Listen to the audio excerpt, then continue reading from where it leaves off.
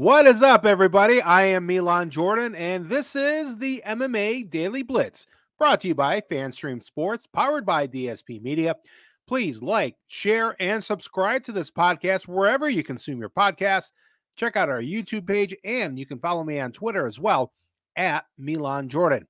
All right, before I dive into last weekend's action, the biggest free agent in MMA is now off the market. Francis Ngannou, who relinquished the UFC heavyweight title back in January to become a free agent, signed a lucrative deal with the Professional Fighters League. Yep, the PFL. So when what both sides are calling a strategic partnership. So what this means is that not only will Ngannou fight for PFL, his debut slated for 2024 in their new pay-per-view super fight division that's being launched to feature high-profile fights, with the fighters getting a bigger share of those profits.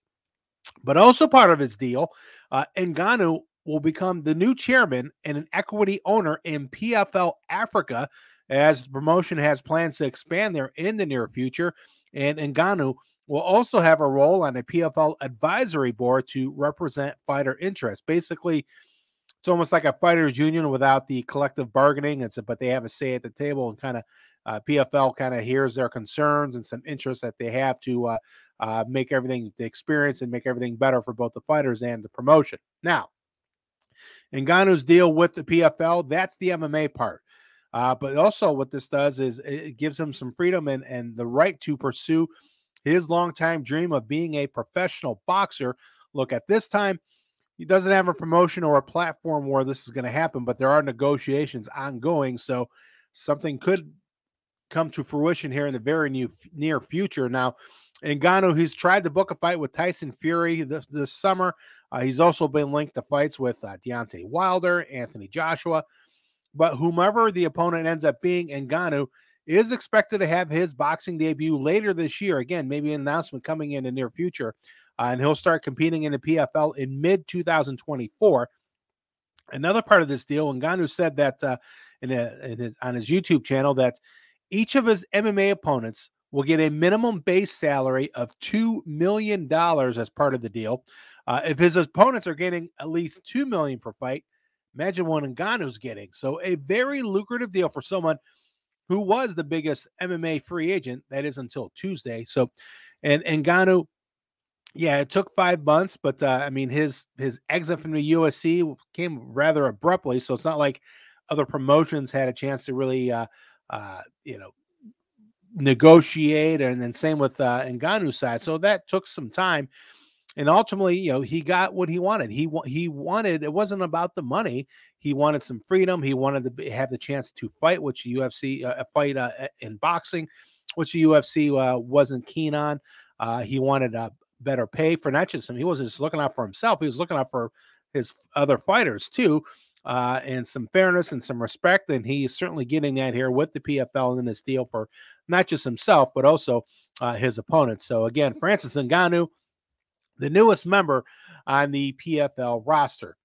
All right, we're going to go from news from outside the cage to action in the cage this past weekend. Friday night, it was Bellator 296 in Paris, France. The main event, it was Fabian Edwards defeating Gegard Mousasi via unanimous decision, 49-46 across the board. This was the 60th pro MMA fight for Gegard Mousasi. His record drops to 49-9-2. While Fabian Edwards, brother of UFC welterweight champion Leon Edwards, he won his third straight fight, improving to 12-2 overall. And he's going to face Johnny Eblen for the Bellator middleweight championship, and looking to add some more gold for the Edwards family. Meanwhile, in his post-fight press conference, Bellator president Scott Coker was asked about Gegard Mousasi's future and asked if this was the last we'll see of Mousasi competing inside a cage. And Scott Coker said this, quote, "That's really up to him. If he decides to retire or fight, that's his call. We do have a contract with him, and we will honor it, but that's a decision he can only answer. He's got a great career, and it's something he'll have to talk to his manager and trainer and brother and figure it out," end quote. So Gegard Mousasi, again, former middleweight champion Bellator. Was this the last time we will see him fight in a cage? Stay tuned. We'll find out. Check out the rest of the Bellator 296 card. The co-main event, Brent Primus defeated Mansour Barnoy by unanimous decision. The former Bellator lightweight champ advances to the lightweight Grand Prix semifinals. Douglas Lima, former champion, won in his middleweight debut, defeating Castelo Van Steenis by unanimous decision. And also in the lightweight division, another fight, it was Thibaut Gody defeating Kane Musa via knockout at round number 2, punching him out in the second round. All right, so Friday, it was Bellator. Saturday, it was the UFC on ABC4 in Charlotte, North Carolina. And, it was on linear television, the UFC. And the main card, the main event, was a heavyweight matchup.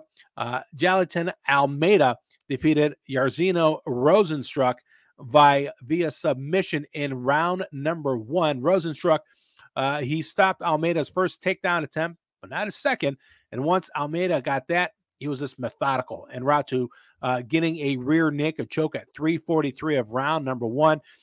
And maintaining a 100% stoppage rate in his 19 career victories. That's right.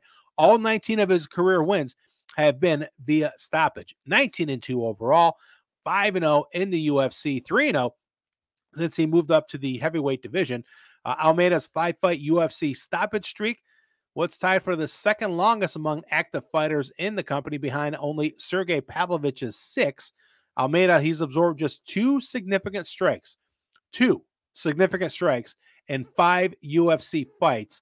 Meanwhile, Rozenstruik, he suffered the first submission loss of his career. And after the fight, just a look on his face when they're announcing the winner of the fight and everything, and he just looked dumbfounded, like, what else could I have done? But Almeida really rising up the rankings for sure, and a very impressive performance. And as I mentioned, a very methodical but very impressive performance for Jailton Almeida.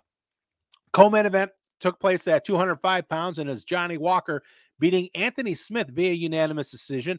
That's the first time that Johnny Walker's won a UFC fight by going the distance. We're used to seeing him end fights, but he still got the win nonetheless. His 3-fight UFC winning streak at light heavyweight, it's tied for the third longest active streak in the division, behind champion Jamal Hill and Carlos Olberg, who was also on this card.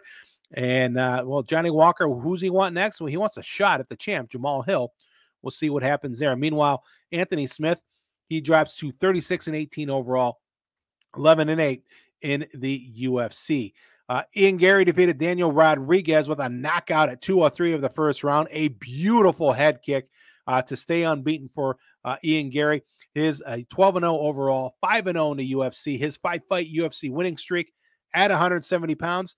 It's tied for the longest active streak in the division.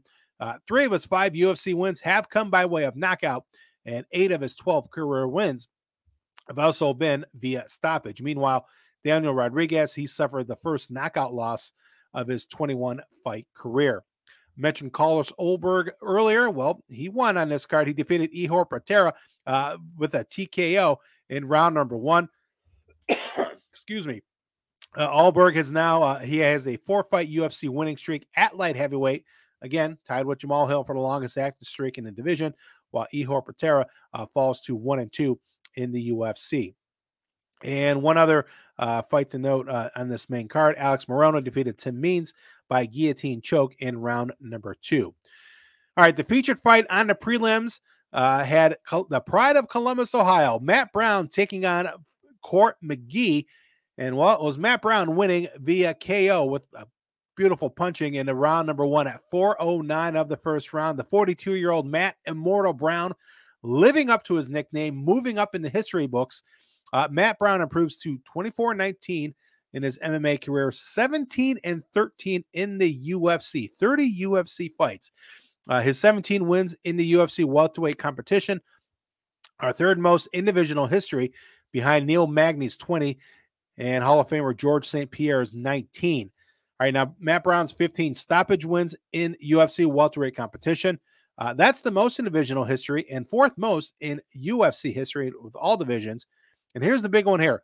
Brown's 13 knockout victories in welterweight competition are the most in divisional history, tied with Derek Lewis for the most in company history, which got the attention of one Conor McGregor, who tweeted after the fight, quote, "I'm getting this record."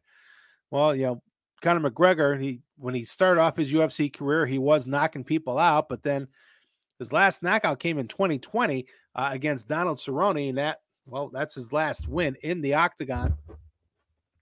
As we know, Conor McGregor coached the Ultimate Fighter 31 against Michael Chandler.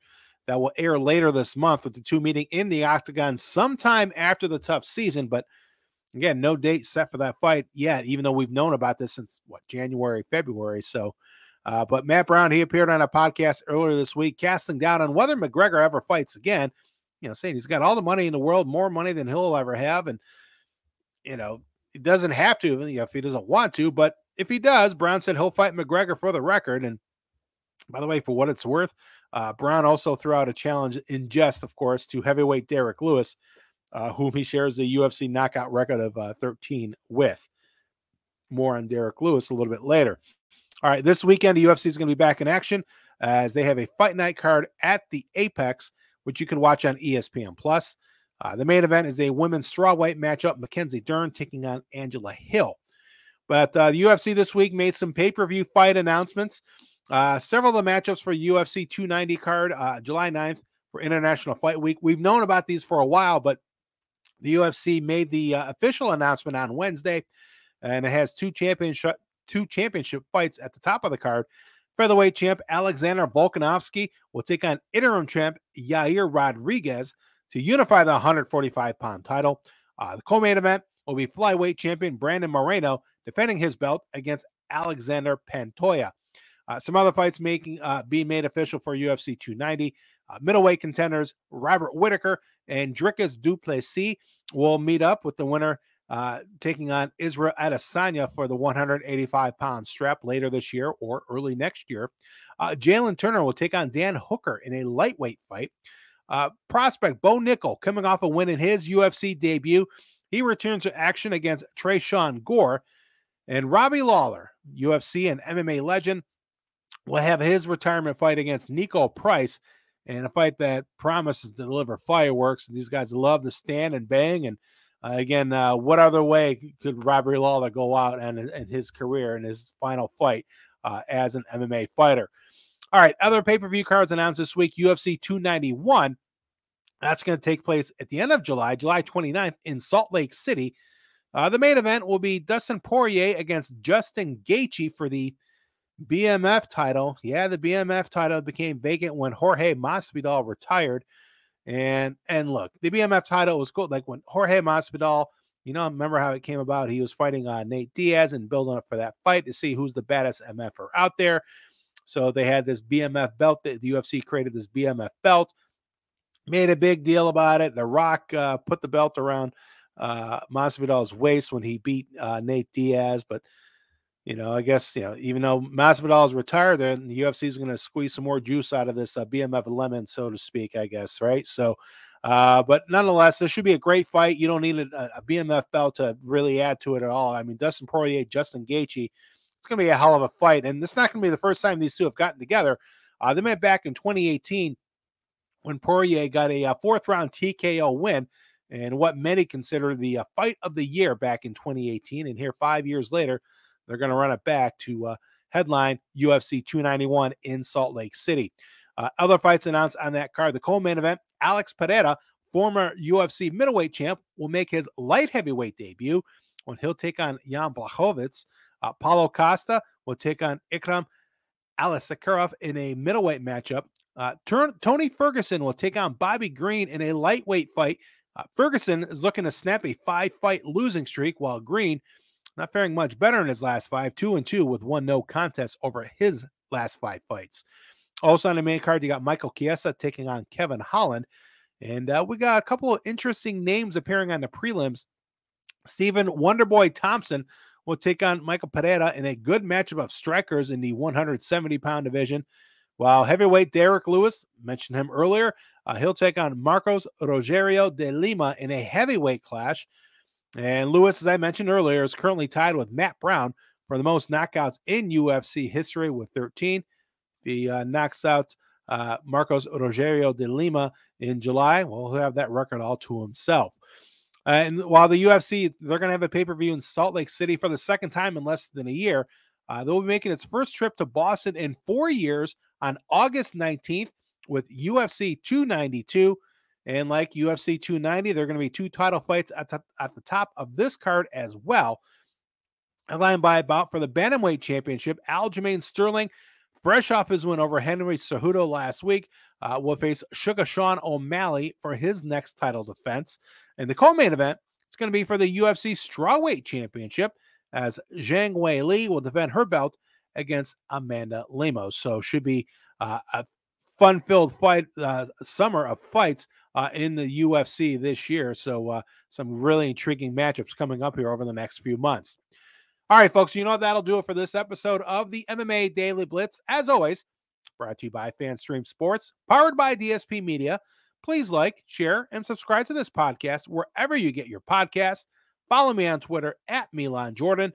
As always, I thank you for checking out the MMA Daily Blitz. I will talk to you later.